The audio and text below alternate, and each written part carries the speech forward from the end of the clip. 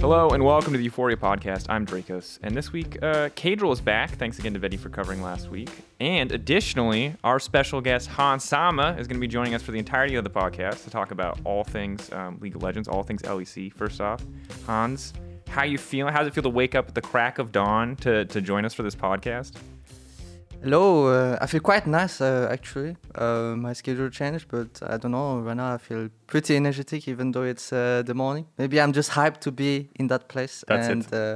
Thank you for having me there. Dude, I like it. I like the energy. I like the enthusiasm.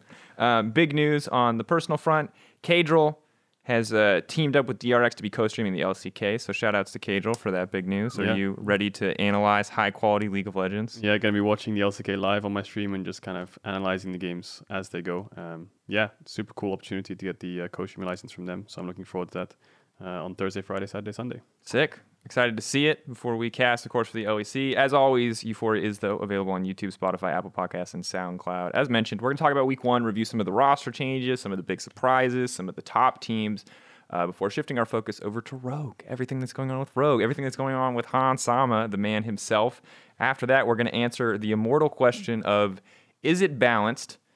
More often than not, the answer is no. It's so crazy when we ask that question. And we're going to check out what's to come in Week 2. It's going to be an interesting Week 2 here in the LEC. But to get things started, Week 1 Super Week, probably not enough to make definitive conclusions. It's only 3 best of ones. But that said, Misfits are 3-0 and are now officially the best team in the league, right? That's how that works. And Astralis in second place. And Astralis next to Rogue, is in second place. Yeah, so Hans, how do you feel about your upcoming final versus Misfits? Are you sweating?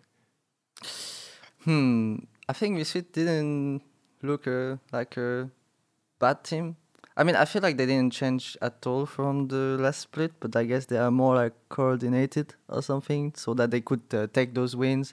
And I don't know, but somehow it's always the same history that they win against Fnatic. I don't know, it happens so much.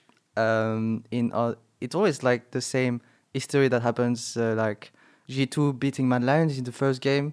Schalke beating like G2 all the time. Things are repeating itself all the time, and us facing Excel and beating them. No, it's not about just beating them. It's like hard beating them. Oh, smashing them. Actually, when I play my first game, it's always against Excel, and I'm playing the same style. It's like I'm taking the 3 auto turrets in under 2 minutes, and it's always the same story. But and it's just a stomp.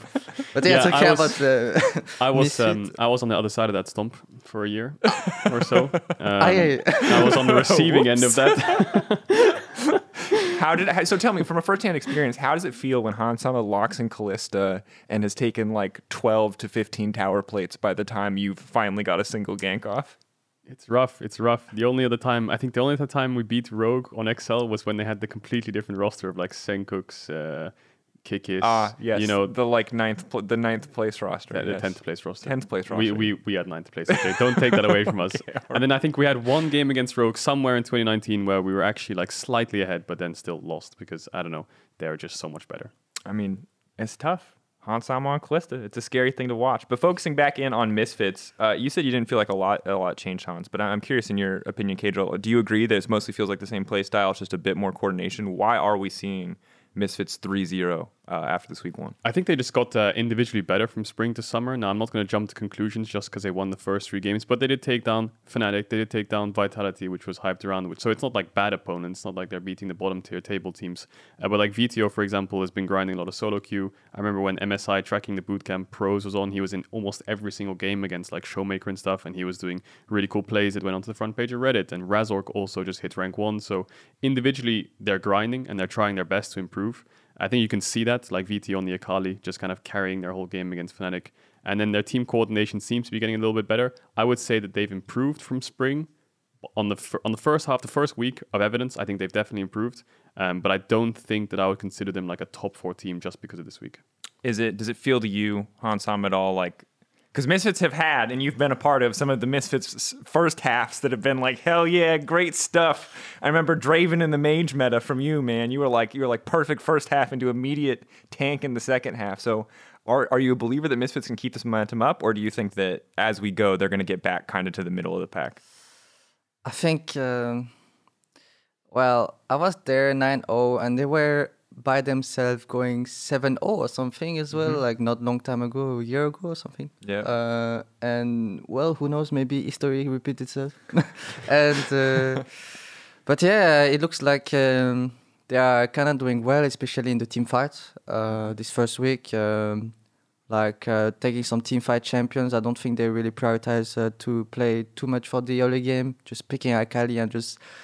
I feel like the champ is really annoying for an AD carry. This champ is so strong in team fight. But yeah, I think Missit has always been a team that start off strong in early in most season. I think. Yeah. We'll see. Hope they do well. I've always liked Misfit. and the Akali pick is like it's being first picked now. Like I remember on the end of the Super Week, it was like the first few days of Super Week, people were first picking things like Rumble and MSI champs, and that's cool. But then all of a sudden, Akali just becomes a first pick for half the teams. Is that champion just OP, do you think, or is it just way too hard to deal with for the current meta of AD carries? Kato, read the script. Scroll down just a little bit. Scroll down just a little bit. Scroll down. You see this part where it says, 30 minutes from now, we're going to ask if a champion's imbalanced? Oh, okay. What's the first champion on the list? You're my co-host. Okay, let's screw up that question.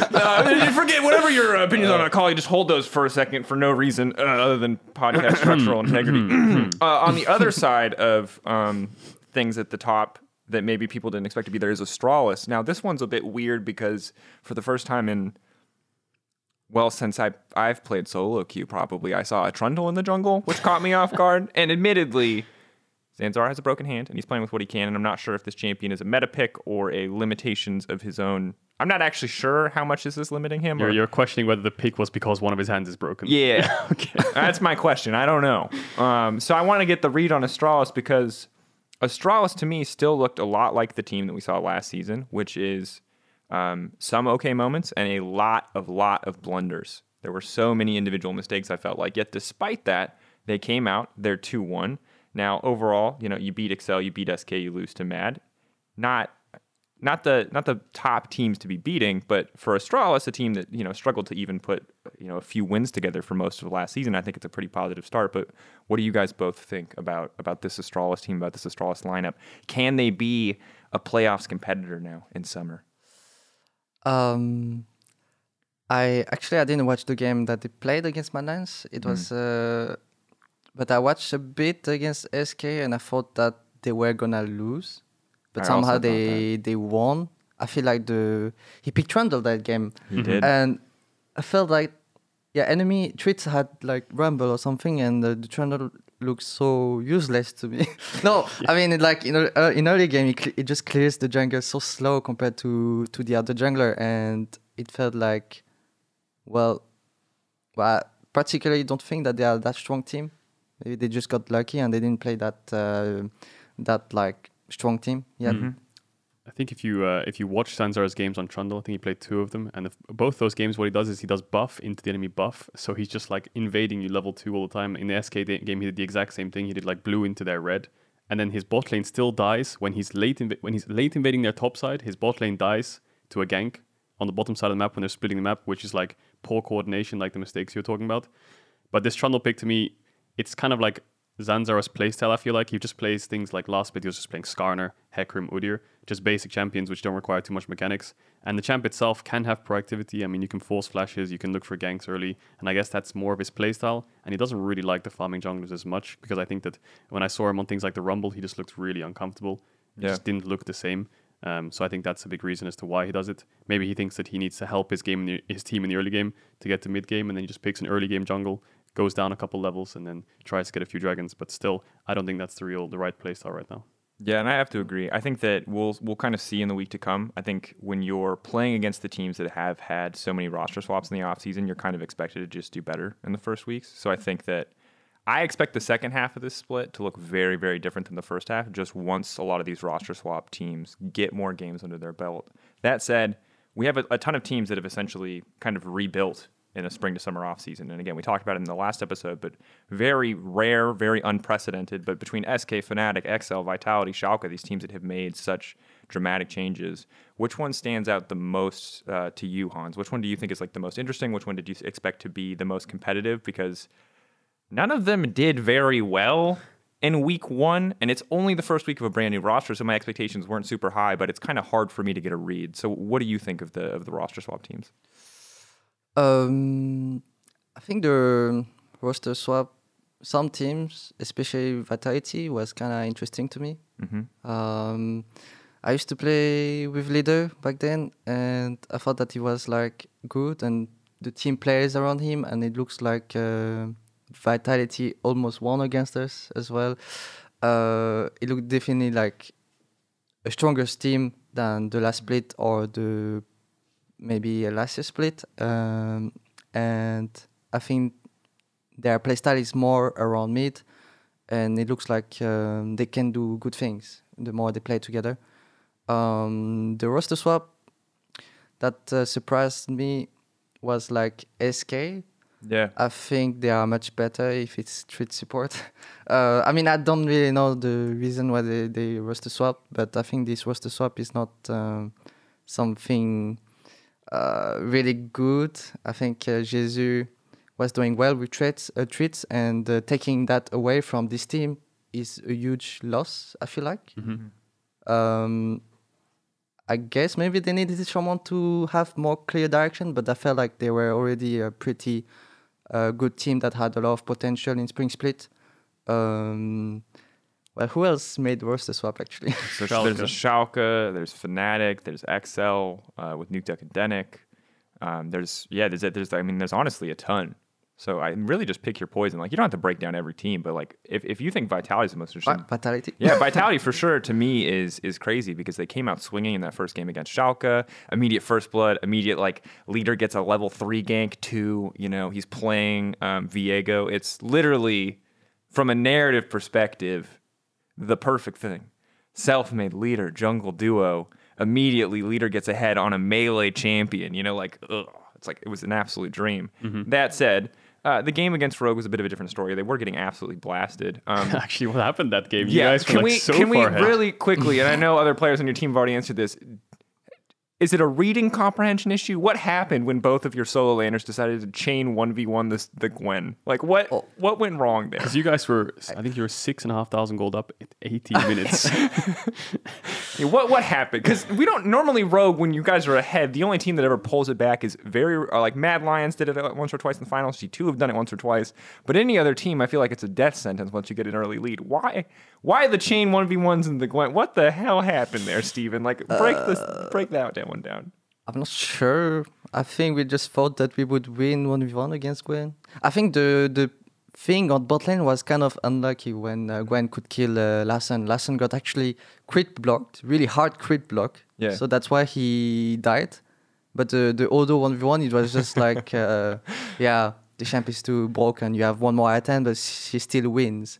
And it's always the same story, even in solo queue. Even yesterday, people are still surprised. I think at this point, people shouldn't be surprised that he just wins with no items. Some champions with items. So, yeah, I think the champ is just needs a nerf. It's broken as hell. We're not talking about her in the "is it broken" segment because it felt really obvious to me. So if you want to rag on Gwen real quick, let's go to that segment. Please just nerf this champ. I have to ban it every game in solo queue. Just heals through all my damage. Can't even hit a Lee Sin Q on her because she's immune at a distance. Sorry.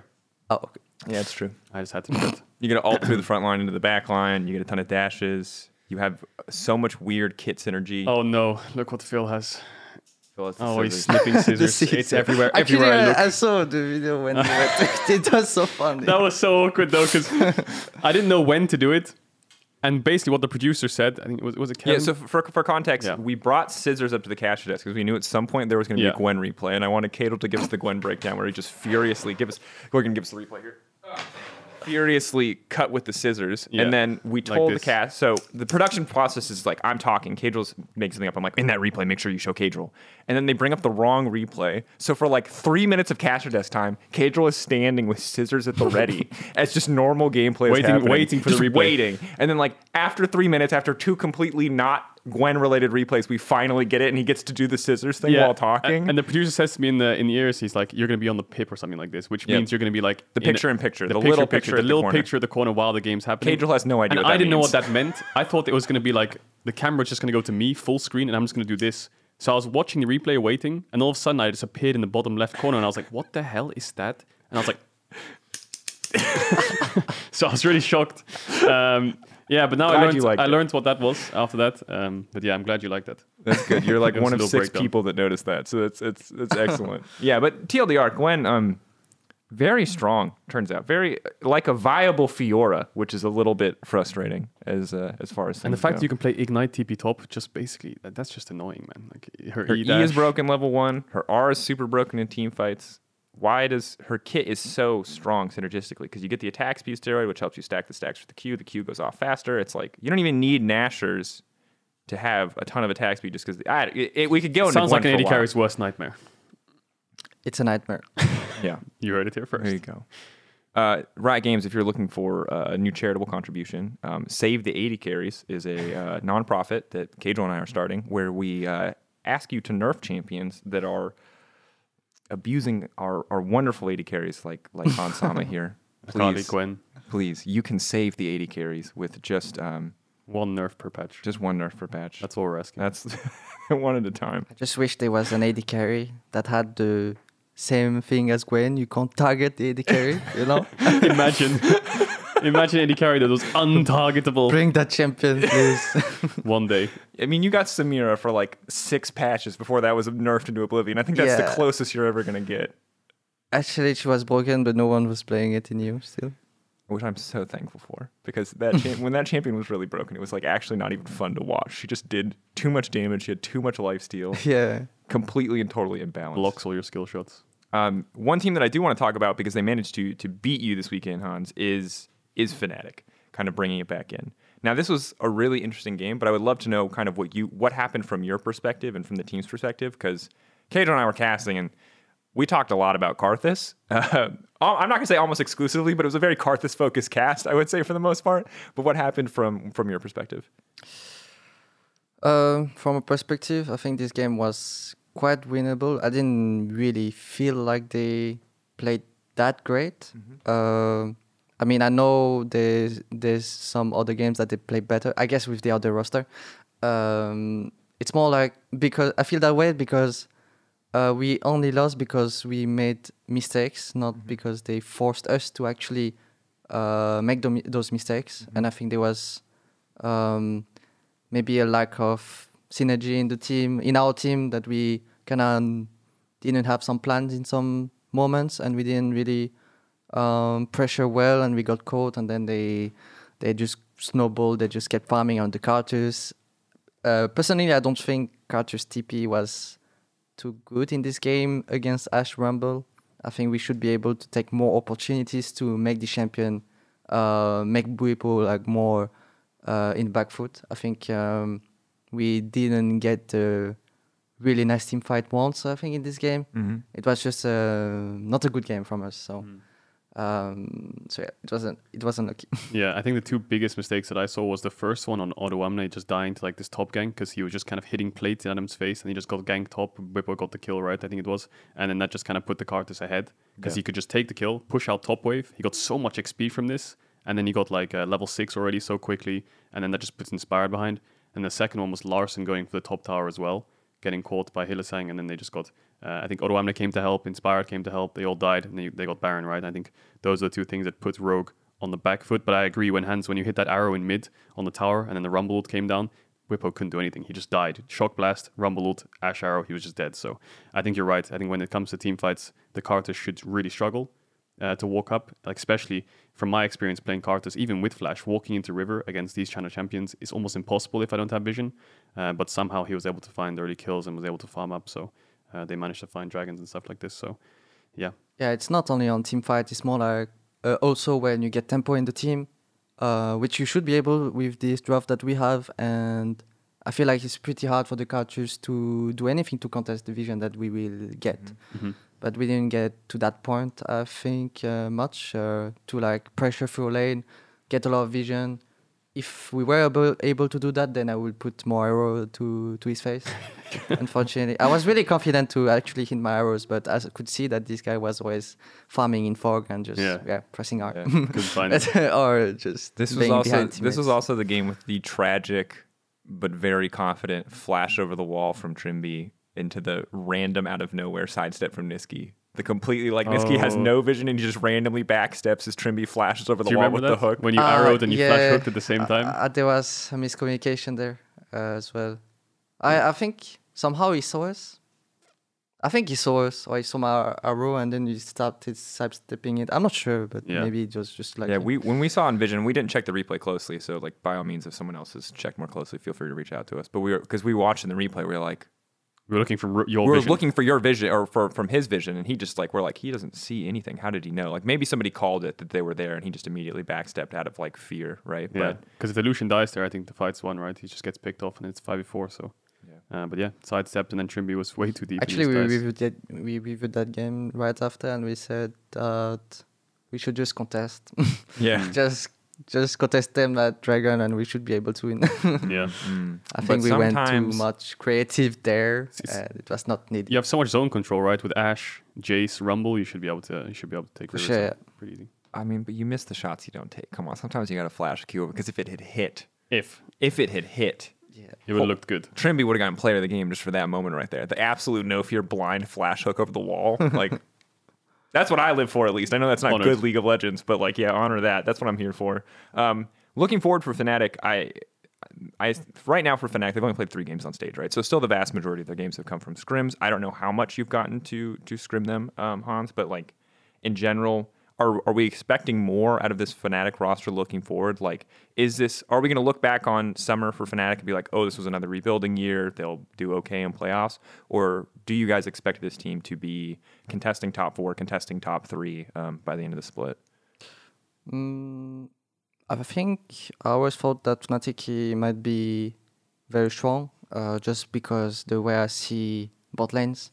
I think their bot lane... once they got upset on Hillsong, I always thought that this bot lane, I need to be careful playing against them. Mm-hmm. And just the Fnatic playstyle. I feel like when I think about Fnatic, it's a lot about pressuring with bot, somehow with TPs. Mm-hmm. All the time I always recognize them as being the TP bot lane team. I don't know, I've got TP'd behind for so long against Fnatic in scrims. Yep. It's crazy. There's so many rosters too, by the way. This is the Misfits starting strong is up there with the Fnatic TPing bot. Both these things have happened for so many years. It must be a pretty song special to say TP behind bot lane. I think I got it on stage once or twice last year or something. I remember prepping for Fnatic on Excel with Youngbuck as the coach, and he was like, guys, if you do a gank bot, there's going to be 2 TPs and you're going to die. Don't do anything like this. Be careful for TPs behind. This was the number one thing that he was careful for, right? And I think there was a Reddit thread a day or 2 ago where Nelson from G2 said that when they scrimmed Fnatic and stuff like this, and he looked up to Hylissang, he was really scared. He was like, that's an LPL bot lane. He even said that they're like Uzi Ming. So from scrims, Nelson from G2 thinks that they're a really, really strong bot lane. So why not play for them, right? I mean, it makes sense. And Upset and Hillsang have been getting better and better. And again, last season, they were our most dominant 2v2 bot lane in terms of raw kill stats. I think when it came to gold advantage, I actually think you were probably one of the leaders there, Hans. But when it came to just killing people in lane, just raw 2v2 kills, they were 12 or 13, which, given Hillsang's history, not super surprising, but good to see that bot lane work well together. So yeah, I'm frankly excited to see what Fnatic do, and I'm kind of hopeful for that team and that org that they can rise back up. But yeah, and I remember Hans said backstage before this, Bwipo Hylissang, it's one of the scariest things to face as an AD carry. Yes, I honestly I really like their bot lane, the skill of their bot lane. I always when I see aggressive bot lane, and it's always nice to play against them. Well, unfortunately, in our match, I think we didn't really play aggressive between each other. I feel like maybe it was tense for both. I don't know. Yeah. But I think it gets bloody sometimes, and they are really mechanically good in lane, Upset and Hillsong, and that's why I think that they have the potential to be a top team. Yeah. Since the year started. Yeah. Yeah. And I'm hopeful that they can do that again. Looking at the more certified favorites in the league, the teams that haven't made changes, the people that you would expect to win the trophy, Mad Lions, G2, and of course Rogue as well. What's the read on these teams? Now, it was an interesting kind of week. We saw variable form from every team. I would say of the three, I would say Rogue looked the most dominant, again, outside of one or two Gwen moments. I would say Rogue probably looked like the most put together, most dominant team, but I'm going to go to Cadril first because I think you have to say Rogue are going to win the split. I think I'd be sad if you didn't. So Cadril, what's your read? Like, who do you think is the strongest team in the LEC right now? Oh man, that's a hard question.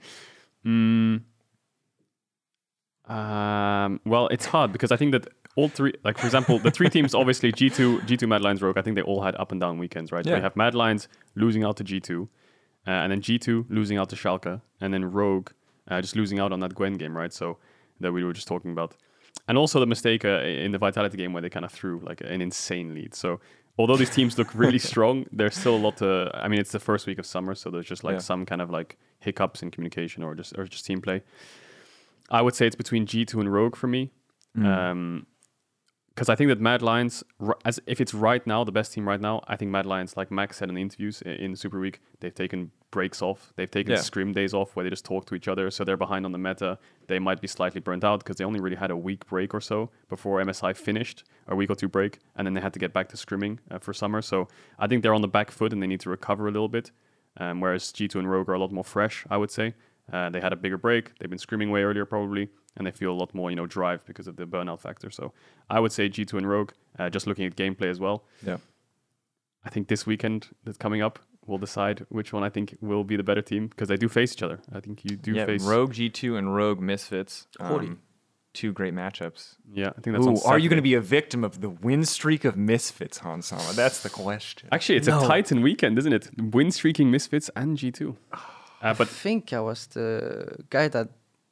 Actually, I'm not sure, but I think Rogue won against their win streak when they were 7-0 back then. Actually, I'm not sure. Well, I think that was it. What I've learned is that you buy into the narrative, which I respect. It's always the same story. It just repeats itself. I don't know what kind of force it is. Did you not see the cold open, the script with you and Betty? Our and script Evan? writer has to get really wild with the roster changes to keep things fresh. Right I'm now, getting reverse swept is a script too. Oh no, I'm so sorry, bro. It's too soon. Okay.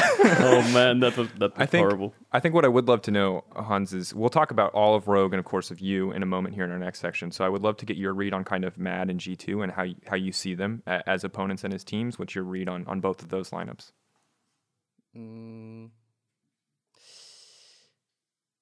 Well, to talk about G2, I think the split they might have changed some stuff maybe. Like they brought in Nelson. That was the big change from our perspective. There's Nelson, and also from the get-go, it looks like they are like Reckless, especially is playing the AD carries in the meta. I think last split there was some time that didn't really play AD carries in the meta, and that could maybe make some draft a bit harder. You're talking about like the Jhin and stuff that kind of came out of nowhere in some of those drafts?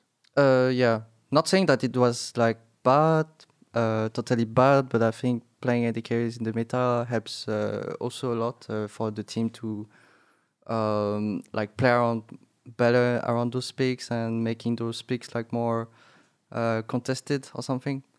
And that we don't feel like it's maybe easy to draft for bot lane at least. And about Mad Lions, I think they have improved. Well, maybe just some games in Squeeze. Maybe we scrimmed against them, and I thought they were really strong. Especially like when I faced the bot lane. I mean, in Spring Speed it was the same story. Maybe I won against the bot lane, but I always thought they are a strong bot lane in the league, even in Spring Split. And in summer, I think Kazi and Kaiser can do nice stuff together. They showed great things in MSI. Yeah, they did. They did. Definitely. Especially off the back of a finals where I think that in that finals that we just mentioned, I think you and Trimby were definitely beating them in 2v2. I think every single game you got a 2v2 kill in bot lane almost in that finals. But then in MSI, like Kazi and Kaiser just bounced back so hard. Yeah, it was really crazy because they played well in the G2 series. And then I feel like you guys absolutely demolished them every game in the finals despite the results. And maybe demolish is too strong of a word. But then, they came back swinging in MSI. So that development from Mad Lions has been good to watch. And frankly, I think it's it's hard to set any clear expectations for Mad. I think for a team like G2 that got to scrim during MSI, you kind of hope that they would hit the ground running a little bit more. But in classic G2 fashion, I think until they're knocked out, you kind of give them the benefit of the doubt that they're going to perform a little bit better. And for Mad, I guess we'll just have to see.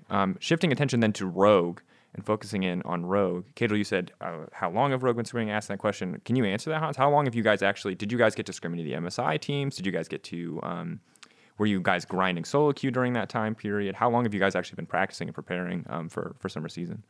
Ooh, I think we were one of the latest team to start practicing. We didn't play against MSI teams, but I think we started a week later than the other teams. I don't remember when they actually started.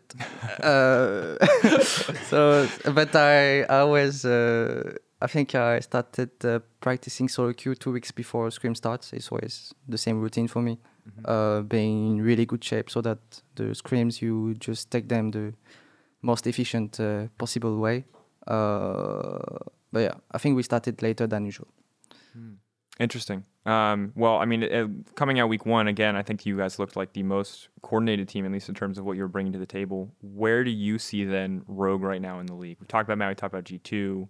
I think you were the best performing team in week 1 based on what we saw. Yes, there were some throws, but I feel like in general, that really confident, really put together early game is what is kind of the easiest way for me to feel confident in a team. I feel like Rogue had that. Yeah, I think Rogue, you guys were the most clinical in getting leads. But then G2, I think the only real reason they lost the Schalke game was Wunder was just having an off game on top on set. He did get blasted. I think that he was like the biggest factor as to why they lost. And an individual losing the game rather than a team-wide orientated game loss is a lot easier to just pinpoint. But what do you guys think? Do you think that Rogue is still up there? Well, that's nice to hear that we are maybe the best performing team, because right now I feel like there's actually a lot of things that we can improve on. I'm sure the whole team thinks like that. I think there's a few mistakes, but right now I feel like there's so much opportunity to become stronger. Like next week, I hope that the practice will go insane. I mean, I think it's really clear for me the things that we have to work on, for example, and I'm kind of happy that it shows that we are one of the best performing team or the best performing team. I think this week we showed great dominance in early game, and we didn't really show good stuff in mid game. Well, like Riga said, we kind of got caught and stuff, but it's because we maybe lack of direction in the mid game, and I think it's not a hard thing to fix, honestly. And maybe putting some more champions because we banned Ezreal during those 3 games. Yeah. So I don't know. It's always been us that ban Ezreal all the time. It's funny because you and Fnatic on your day 1 games both banned Ezreal and Varus.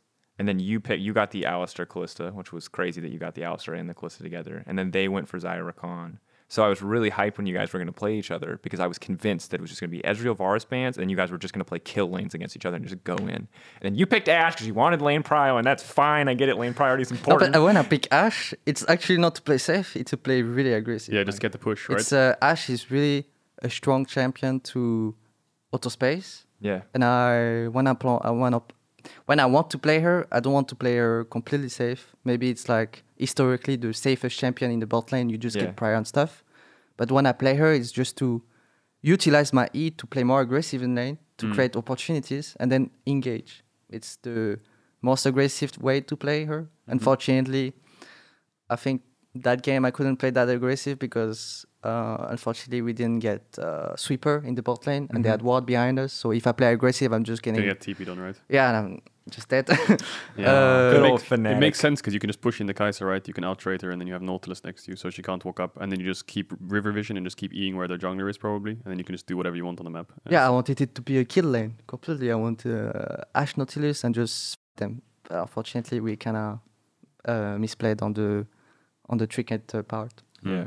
So I think then talking about the bot lane, because your bot lane is really interesting to me, because I was kind of surprised when Trimby came in, and obviously in the first few weeks he was a very confident player. He was always making plays. Some of them went right, some of them went wrong, but it feels like he's been getting better and better. And I think the thing that we saw, or at least I saw in playoffs, was he's kind of sick mechanically.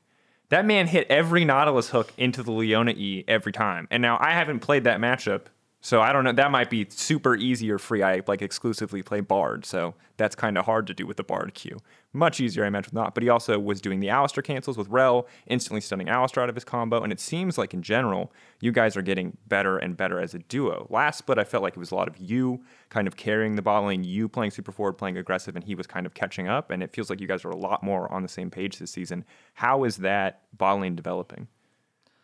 I think our bot lane, me and Trimby are developing really great. I always feel like the second split with my bot lane, with my partner, is gonna be much better, and it shows. I think we are being more confident to play with each other, being more confident to actually wanting to stomp the enemy bot lane, I always have this aggressive mental. I think when Trimby came to the team, he had the playstyle to play more control, I guess, play more around roam timers. But when we play more with each other, I think his style changed a bit to... He gets the confidence. Let's kill enemy bot lane when you can, you know. And a roam at, good times. And he's becoming more confident over the month. And it's really nice to see that. I feel like he improved a lot mentally in order to show great plays, because he's really good mechanically player. Yeah. So I think we can be the best. Yeah, because I remember the cast, every time the camera panned bot lane, because there was an all-in, Hylissang would E in, he would hook the E, he wouldn't get stunned and nothing would happen. And then Ash can just trade aggressively. So it was like, the bot lane's really cool, I think. Yeah, I was really impressed. And especially it's cool to hear about the development, because when you guys had a bit of, I can't remember if it was a shaky week or a shaky playoff, Soda was talking about some of the communications issues that you guys were going through and kind of working on and developing. And when we heard the comms, Trimby was that guy who was trying to relay maybe too much information, always super active, always super vocal. And I know that was something that improved, and you're now talking about his individual abilities improving. And so it's cool to watch the youngest player on a roster full of, at this point, very veteran talent kind of steadily get better, steadily improve. But talking about you're like aggressive mentality.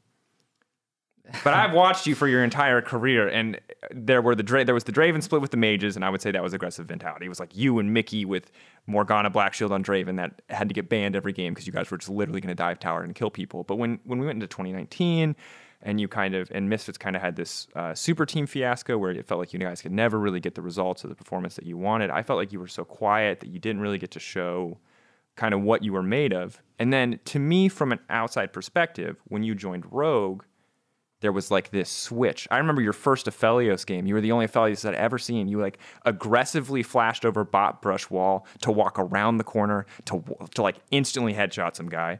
I don't know why I said headshot like you can headshot. To right click some guy. I've been playing too much Valorant. And that blew me away. And I've seen that now ever since then. This constant stream of aggression coming out from you. You super aggressively using your auto attacks in lane against Upset stood out to me in the Fnatic game. And I'm glad you called it out as a part of the way that you like to play Ashe. But was that always there, and maybe I just missed it because that Misfits team was struggling, or do you feel like you had a change personally that like unleashed you to be way, way more aggressive? It was not always there, but it was always there inside of me. Yeah. This aggressive playstyle. I've always been that person. But I think when I entered the professional scene, 2017, I was more of a player. Even though I was really successful that year, I think I was a player because of the culture of the team that was more controlled. You had to play always safe. Most of the time safe, not always safe. And at some periods, I always go back to I think it's like mostly farming, because if I play aggressive, I'm just gonna get ganked and stuff. And it was like that in 2019. The focus was just different. I couldn't actually feel that freedom to play this playstyle that I like, that I love, which is playing aggressive to create opportunities just through AD carry, through shot calling for my lane, or through some trading 1v2, and then the support engages. Basically, it's like when the AD carry engages, that's the playstyle I like the most. There's a lot of things that happened in my career that made me play different. But the time that I played different was I was more, I guess, silent. Was when I was focusing a lot. Well, that was mostly when the team wasn't maybe working well. I was trying to find some solutions. I was maybe going more to that shot calling type of player in the team, and getting that micro knowledge. And I think I learned so much stuff that when I came to Rogue and it was a new adventure, I could feel a lot more freedom, and then I could just show my playstyle to everyone. Yeah. And the team liked it, because when I wanted to play aggressive in Misfit, I think it was kind of denied at some time, and I felt like that's not the right way to play, because I want to play the way my team wants to play. But yeah, I'm really happy that since 2020, the start of 2020, I can show how my true playstyle is, what I think I would shine with. Now you're unleashed. The Yeah, leash is off. now I I'm remember unleashed. 2016 spring. I subbed in for a team called Copenhagen Wolves, and they just came off the back of like the perfect run in Millennium, and we beat them in the semifinals of the CS qualifier. And I was sitting in a hotel room with you. Remember this? And you were like considering just stopping League and just going like into artistry and drawing and stuff like this. And I remember that hotel room so fondly, because it was at that year that you turned everything around, and then in 2017 you just started skyrocketing. I remember playing against you in LANs as well when you were playing Draven, and you were like the most aggressive bot lane. Can't remember who your support was at the time, but my bot lane was struggling, and you were just so annoying to play against because you were so young. I think at that time he was like 16 years old in 2016. It's actually wild. And it's just such a good transition to see you go from like being young and shy and like all these kind of things, and now just like growing so much, aggressive and all those things. I love it. Yeah, 'cause- Actually, go ahead. that scene, Challenger Series scene, when I was 14, 15, 16, playing LANs, I was actually really aggressive. That was how I always was. But when I come to professional scene, I'm like, there's so much things to learn. There's like shot calling. You have to tell your teammates what you want to do. You have to play safe at some time because your team comp doesn't allow you to play aggressive bot. You have to watch minimap more. You have to do so many more stuff than when I was just playing in the lands and just playing aggressive, just playing how you want to do, Yeah. just Love it. with the feeling. Yeah, I mean, and that's also like the pressure's kind of off, right? Because you're good, you're playing your best, and you're not thinking about other stuff because it's fun at that point. It's not your job yet. There's not the kind of crazy pressure of LEC, right? The expectations of your team maybe are a little bit different because in my experience as a scrub, when you play 5 stacks with your friends, you're chilling. You know what I mean? And I'm sure even at the higher competitive level, before you're full on a professional team, there's probably still a lot of that. The people that you play with are the people that you like, that you get along with, and it's crazy to see that transition. Do you feel like when you came to Rogue in 2020, this was like a chance to reinvent yourself with what you're talking about? That you finally you took in all this knowledge over the years. You had the aggressive young Han Sama. You had like the X years of learning on Misfits and kind of learning what it meant to be aggressive and also this kind of professional player that can fulfill those responsibilities to your team. Do you feel like you got to just be a completely new person when you came to Rogue? Kind of. At the end of 2019, I was really, really motivated to start a new adventure because it's like really a long time that I was in Misfit, and changing the environment would be nice for myself personally. Yeah. Personal development. I think I got a lot more mature on how I like behave with my teammates, how I understand things as a team, how to get better as a team, not only mechanically, not only you alone in the game, how you can do. I'm just talking about what can I do to affect my team the most positive way. And that was one of my goals when I came to Rogue. It was focusing as well on the environment, how I was with my other teammates, and how I can, I guess, help the team improve. And being mechanically good, and feeling a lot of freedom was the most satisfying Satisfying. way for me. Thing for me, Because I think back then I didn't really feel a lot of freedom of how I wanted to play the game. It was only, I feel like, a lot of by the book Yeah. thingy. I was playing a lot of time safe, and I felt actually bad inside, like playing safe, because it's by the book. You have to play aggressive at level 6 because your comp allows it, not before Yeah. that. Yeah. It's something like that, you know. But at work, I can just create new stuff. Like, it's so nice. I feel like I'm improving a lot from 2020 to 2021, and even more right now. I think I can reach new highs. That's cool. Is it uncomfortable at all when you talk about it now? Is it uncomfortable to look back and to be like, oh, like to know that maybe like you didn't always get to be this aggressive, that you kind of had to be quiet, that you like, do you think back to some of those games where you felt like you could have gone in and maybe got found a kill and you're just waiting till level 6 and like cringe? Is it hard to think about some of those times? No, I actually feel really happy to think about those times because I actually met, even though that wasn't like the best for me individually, I learned so much things through so many good players or the good coaches in their own aspect. They view the game differently, but I took a lot from them back in Misfit. I met so many people, so many players. I was always been there for so long, so I always saw the people coming, and then I took some things from them, and I'm really happy to think back and be like, I learned so much that I can put so much right now on the table for my team and start making something. Actually, I haven't won a single LEC You almost title. did. Almost did. Almost did. But yeah, the pressure. I think mentally maybe I wasn't ready enough to win that title. I actually put everything that I could that split. Actually, the spring split was the split that I wanted to win the most compared to all the split since I started my career, because it was a everyday like type of lifestyle goal. My goal was just to have a nice lifestyle every day. Therefore, 2 p.m. practice was the most important thing for me.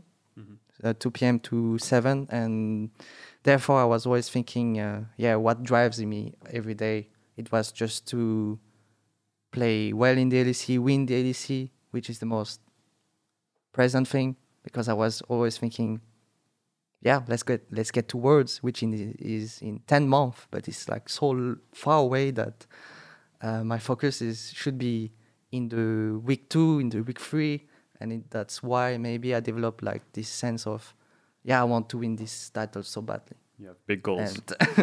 And I was really ready to win that, but unfortunately, It was really close. Last It was exceptionally close. One team fight, one thing different, of course, but it happened. Moving forward, is that motivation? Do you feel like you're holding on to that for summer? Because I think that's one of the big struggles I imagine of being a pro is like being so close or getting so far, or working so hard, and then ultimately falling short of any goal, whether it's Game 5 in a finals or Week 8 in a playoffs run where you have a 4% chance to not make it. I'm sorry, it has to come back every once in a while. Every single episode, there's a playoffs joke, man. I'm just saying, if you failed more in your life, we would have more humor, more material, but we don't, all right? So just take that as good. Okay. We have one joke. It's just because the rest of your career is so successful. Yeah, it was successful. True. But like, how do you keep that motivation going? Is that motivation still there for you, Hans? It's definitely there, because not only because I want to win the summer split, it's more about how I want to improve as a player and as a person. Motivates me as well, one of the most. Also, being able, I feel like last split I actually learned one important thing, and it might sound like really obvious, but it's like how badly you want to win. That's the feeling that I learned. That's this feeling that in a best of 5 you would just go to the first game, even though this first game you just lost. My focus was just, I don't know, I just wanted to win so badly, and this feeling I hope to remember it for the summer split. This is a feeling that I kind of This is a feeling that I remember because I kind of captured this moment, and Yeah. I hope to pull it for every single important game in Summer Split, and also the Summer Split title, taking it because I kind of thought that at some point it was kind of mine because the game was so free win. You went to the last game. it's I never got that feeling. The only feeling that I got that was similar to this was against SKT, the feeling of being kind of, how would Like, you say it? You can do it. Kind of, but maybe after. Like when you lose. Oh, when you could have done it. Yeah, when you could have done it, I realized that my body was like shaking, maybe ready to cry. But I rarely get this feeling. But it was just on those two moments, the most moments that will maybe remember for my lifetime. Yeah. Wow. And it's kind of annoying feeling, and I remember it clearly. So I think it's gonna be a huge drive for me to get this Summer Split going. Yeah. Did you get a chance to watch, just as an off kind of a side note on the Misfits thing, did you get to watch the feature that NA put out, the replay files thing? Yes, I did. How did it like bring up back all those old feelings about this best of 5? Was it crazy to watch your old teammates and also Hooney talk about that series? Actually, it made me kind of maybe sad when I was watching it. Because maybe this is a moment that I really didn't. I tried to not think about it too much over the last 4 years because it would make me feel bad. Just thinking about this series and even thinking about my lines. And when I think back, think about the past, I could have done it. I just feel bad. So I didn't think it at all. And when I saw this video, there's a lot of things that actually maybe forgot. Yeah. And looking at this video made me remember a lot of things. So that made me sad. But still, it's kind of beautiful story. It's crazy that was 4 years ago. Yeah. That was a long time ago. You were 17 at the time? I was 17, yeah. We're in China. That's unreal. Oh, man. That was... Yeah, I mean, it's wild. And I guess it's always easy as a fan to kind of take in those emotions from a distance, you know? And so I think it's also easy to forget how much more intense and how much more powerful it must feel for you and for all the people that were there. Because even through words and an interview, even for you talking about that feeling, I think it's so kind of impossible as an audience member to fully grasp the emotion of putting yourself wholly and totally into something and being, you know, one step away, one thing different. And that's tough. Yeah. I'm getting emotional just thinking about it. Damn, dude, that's a lot. I forgot about how emotional that series makes me. Yeah. Very different to just watch other people get interviewed by Pacer as opposed to talk to you about it in person. But yeah, I hope that this split doesn't have another one of those moments for your sake. But do you feel, is that still something that you're able to bring in to further motivate yourself to either to avoid this feeling or to learn from those mistakes? Or do you feel like it's more like kind of like a skeleton in the closet that's always going to haunt you until you win Worlds or win LEC or I don't know, beat SKT in a best of 5? Like, I don't think too much of those moments. yeah. Because I tend to feel bad when I think to those moments. I feel like every week, every day of practice, this is I have a different focus. Maybe the focus is not like the focus is not always I almost want spring split, so I'm kind of feeling motivated today for the practice to like go reach the top of the summer split. My focus is always different. It's like maybe today I want to focus on I don't know, I just focus specifically on the day itself, just the present. What's in front of you? Yeah, maybe today it's like, maybe yesterday I had too much ego that it made the game look, the review look a bit harder. Let's say that was one of the thing, just because sometimes you just can be, maybe your teammate can feel some sort of aggression, but it's just because of the feeling. because of the bad ego. Maybe some day I just like that, this focus of mine. Some days I'm more like, yeah, we'll just focus on this champion mechanically. Just every day, just a switch of focus for me. Yeah. And that's why I go every day thinking like this day is really important. Therefore, I think I became a more consistent player. Because I think I was really inconsistent back then because every day maybe I was more on autopilot switch, not really thinking about tryharding scrims. I mean, you want to try hard scrims, but you don't. I didn't really think before the scrims happened, so I wasn't really prepared for the scrims. Yeah. I just knew, yeah, I have to scrim Yeah. instead of okay, I'm gonna prepare for the What am I scrim. gonna do for scrims? I'm gonna smurf. I'm gonna smurf it for like the 5 hours of scrims. So it's every day like that. Has your mindset always been like that, or was there like a switch to change that? Because you remember you said before you're on autopilot. Was there something that changed? Was it joining Rogue that changed that, or was there anything in particular? Maybe I'm growing older. No, it's. I mean, I'm getting more. I'm 21 now, and I think also beginning of 2020, I'm trying to focus a lot on. Or even 2019, I think it's been a long time that I focus on how I want to feel every day as a person, more as a person than a player, because I think mental is really important, and I'm doing a lot of things to help that, such as mindfulness, some meditation to calm myself, because actually it's really important to do those things alongside of deep breathing exercises that can change your body. And deep breathing exercises can change how you feel in your body. You can kind of feel more relaxed suddenly. And before the games, I always have a routine to get myself hyped up. Maybe that's why I'm that aggressive. Before the game, I'm always like, for more than 20 minutes, I'm saying myself strong words, self-talk. Yeah. So I actually become really hyped for that game, really energetic. But then I can't calm down after the game.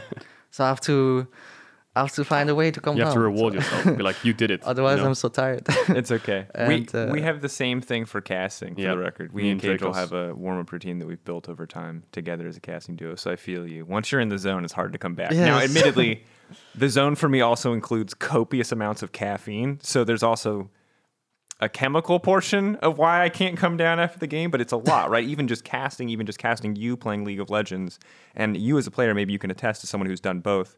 I can only imagine that when you're really high, like we were really pumped for all of finals, right? That was a great, like we had a great time casting that series, like regardless of result, and coming off of that was like such a crazy like life high. But how did that compare to you in like your biggest career moments? Because I'm curious. This is the first time I can actually ask a question like this because Yeah.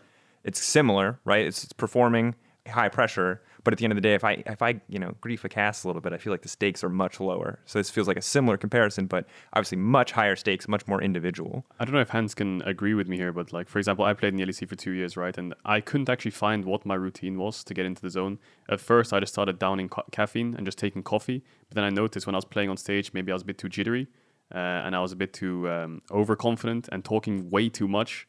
So the caffeine actually didn't do me well. I tried like no caffeine and trying things like green tea, which was caffeine, but a little less than just a coffee. That helped a lot. I think green tea for me was like the best thing before a game. Same. For you as well. I saw Always tea. the biggest reason why I did green tea was I went to get my coffee one day before a match in the cafeteria, and I saw Perks with a green tea, and I was like, "Whoa, why are you drinking a green tea?" He's like, "Yeah, it's good." And I was like, "Okay, I'll try it." The next day I tried green tea, and I just felt way more like level-headed on stage. So green tea for me works really well. So it's a little less caffeine, but it still gives you a similar sense of high, right? And then like or like not a high, like energy. It's so funny because we're talking about it like, oh, never mind. Sorry. Yeah. It's true though. It sounds like not weird, but like hard to wrap your head around because you want to feel like you're in the perfect state of mind and your body's just like ready to just play. You want to be. You want to get the most. You want to take the kind of the human portions of being human kind of out of it for like a brief period of time, right? Like that's the point in your life where you want to be a machine. You want to execute.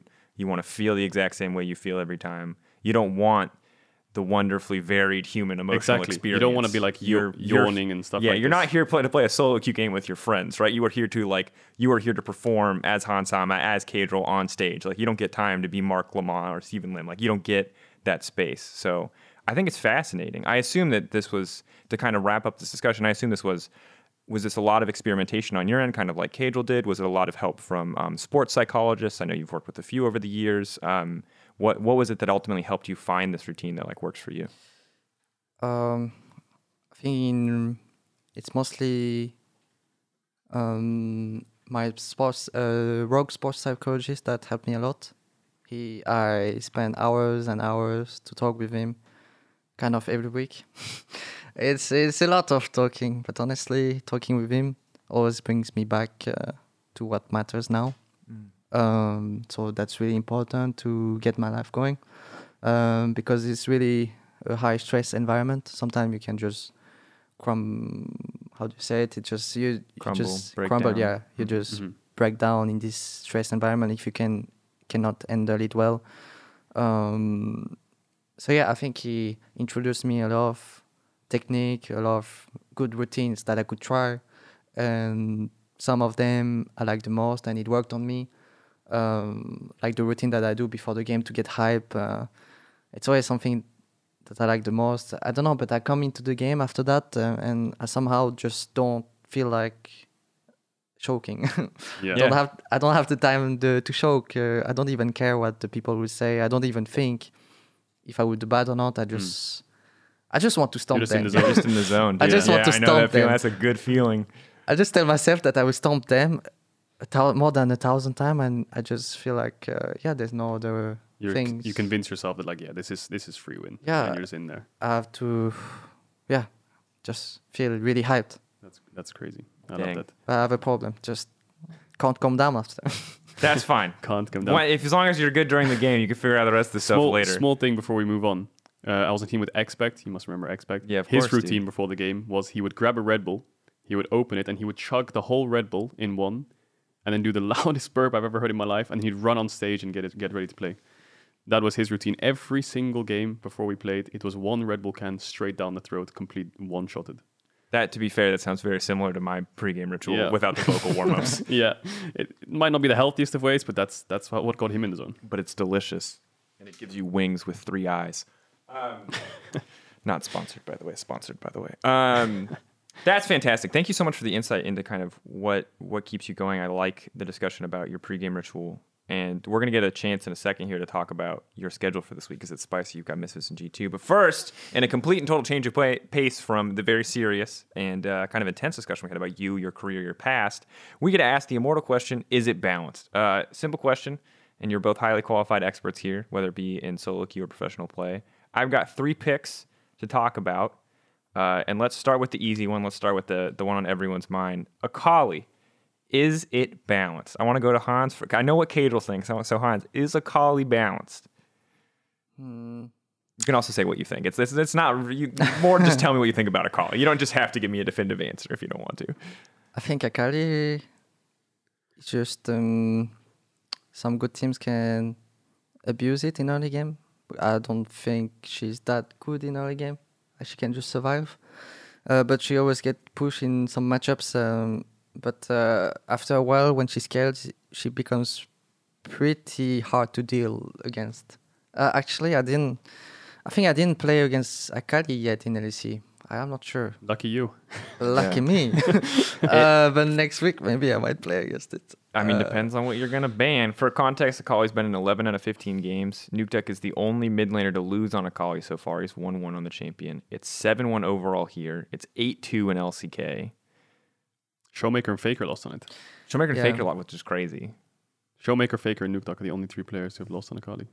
The in the LCK and greats. EU. The greats. No, but Akali, the biggest annoying thing about Akali is not even her ultimate, it's her E. The second E, her E2 is just an absolute one-shot. The second you get hit by the Shuriken, you know when she starts flipping on you, you're just dead. But yeah, I think this champ has no real counters. The only...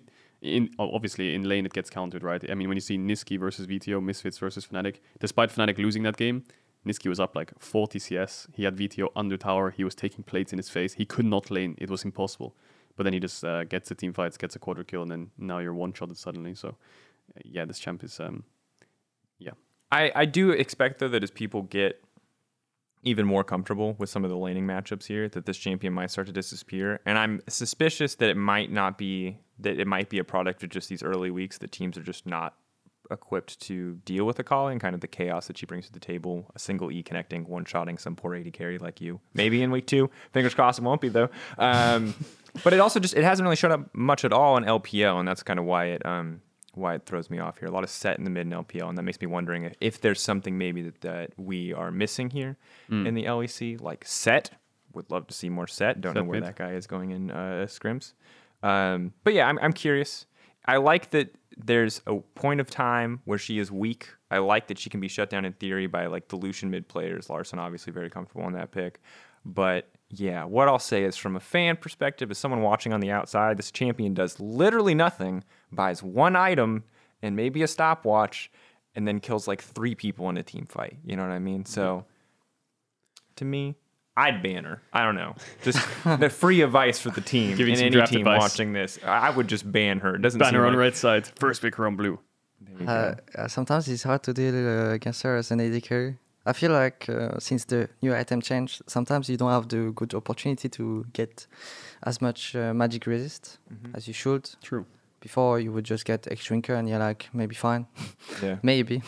But now, unless you're Kog'Maw, Kog'Maw can get Wit's End, some magic resist, but you don't get the shield that you used to have back then.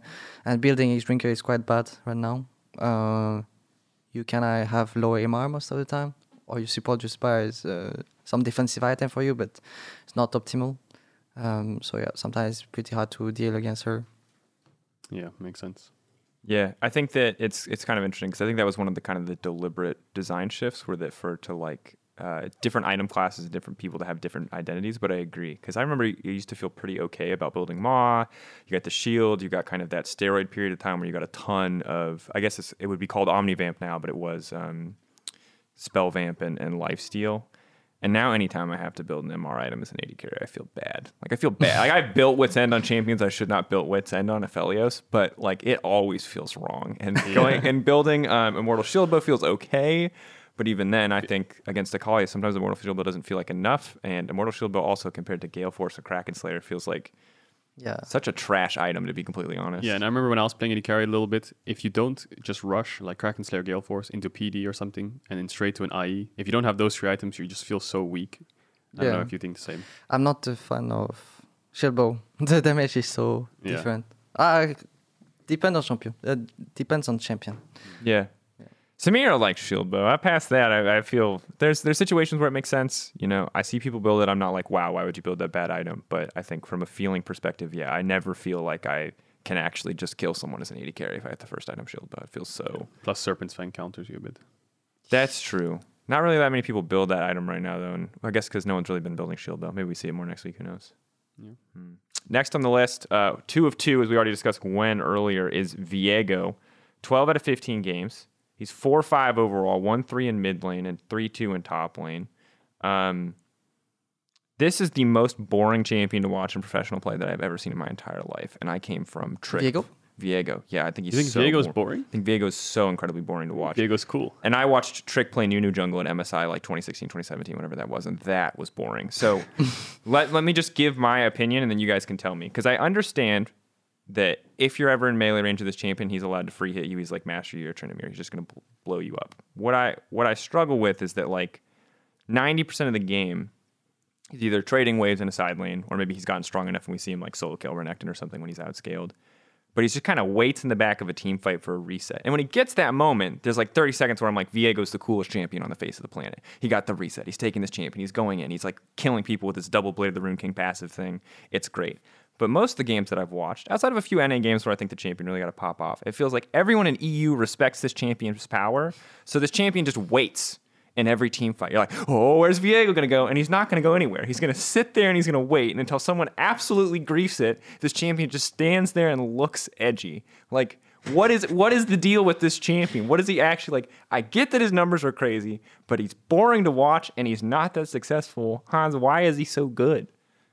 Actually, in scrims, when I started Scream, and there was Viego in enemy team, or in our team. I felt like this champion was kind of making highlights 24/7.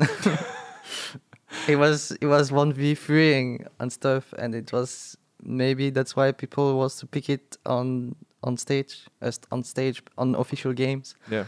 But yeah, obviously people become more safer on official. It's so true, isn't it? Like you're in scrims, you play this bot lane or this jungle matchup or whatever, or mid lane matchup, and in scrims it looks insane, and then you get on stage and no one's doing anything, and you're like, wait, I'm 0-0-0. Yeah, it's always been something like that in EU. I don't know. It's just history repeats itself.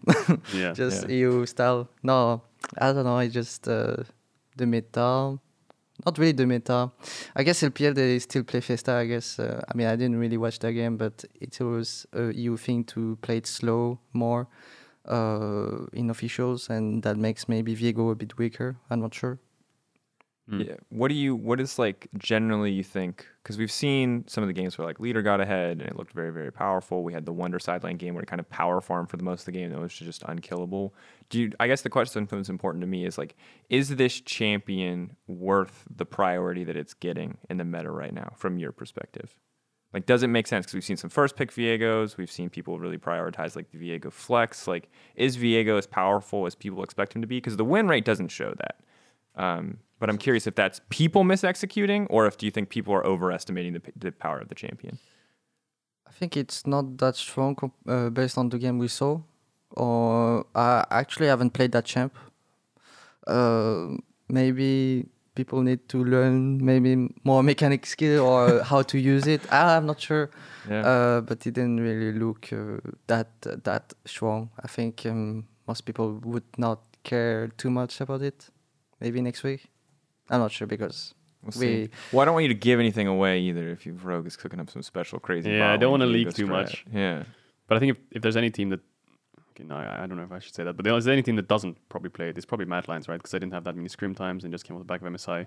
True. But so maybe they think the same. Maybe they don't think it's that worth putting time into. But I think Gwen, for example, is definitely up there. But Viego looks better in top lane to me because when I can't remember what game it was. I think SK was playing with Renekton. Yeah. The Viego was like half an item down, just completely one-shots the Renekton on side lane, a level down and half an item down. Blade the Rune King, plated steel caps, and like Bramble Vest to Mythic, half of another item. It was Something like that, and then the Viego just stomps him on side lane. So I guess on side lane, it looks pretty good against these melee bruisers because you just melt through them with percent HP damage.